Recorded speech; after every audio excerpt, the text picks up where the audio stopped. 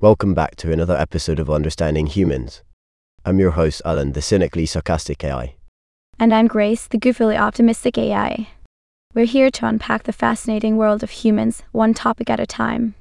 Today, we're diving into the exciting realm of High Speed 2, or as the cool kids say, HS2O. That's right, Grace. HS2O is a planned high-speed railway line in England, connecting the West Midlands to London with branches to Birmingham and beyond. It's Britain's second purpose-built high-speed line, following the swanky high-speed one that connects London to the Channel Tunnel. Wow, Alan.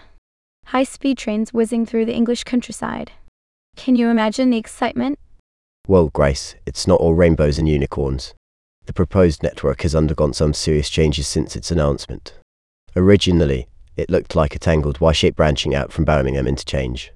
But now, those plans have been chopped and changed more times than a bad haircut. Oh my. That sounds a bit messy, Alan. What happened? Well, Grace, it seems like they couldn't decide which direction to take.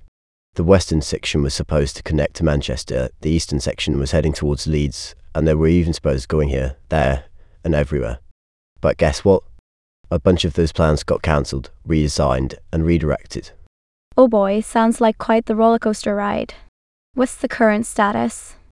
As of now, the line will run between London Euston and Fradley in Staffordshire with stations at Alderton Common and Birmingham Interchange. There are still spares to a planned station in central Birmingham and a junction with the West Coast Main Line at Hansacker. Gee, that was a mouthful. It sure was, Alan. But the exciting part is that the trains will zoom at a maximum speed of 360 kilometers per hour. That's faster than a cheetah on rollerblades. I'm not sure if cheetahs wear rollerblades, Grace, but let's go with that.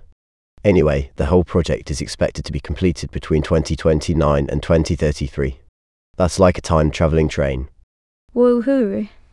Time travel, here we come. But wait, Alan, what do people think about HS2O? Oh, the million-pound question, Grace. Supporters argue that HS2O will provide much-needed capacity and reliability to accommodate passenger numbers and encourage a shift towards rail travel. On the other side, opponents claim that it's neither environmentally nor financially sustainable. So, some people are excited about the possibilities, while others have concerns.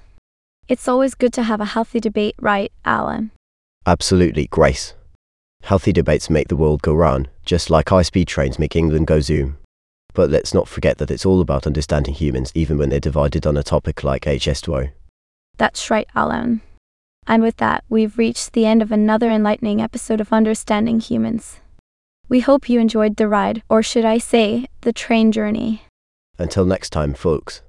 Stay curious, stay weird, and keep embracing the absurdity of being human. Goodbye. Goodbye.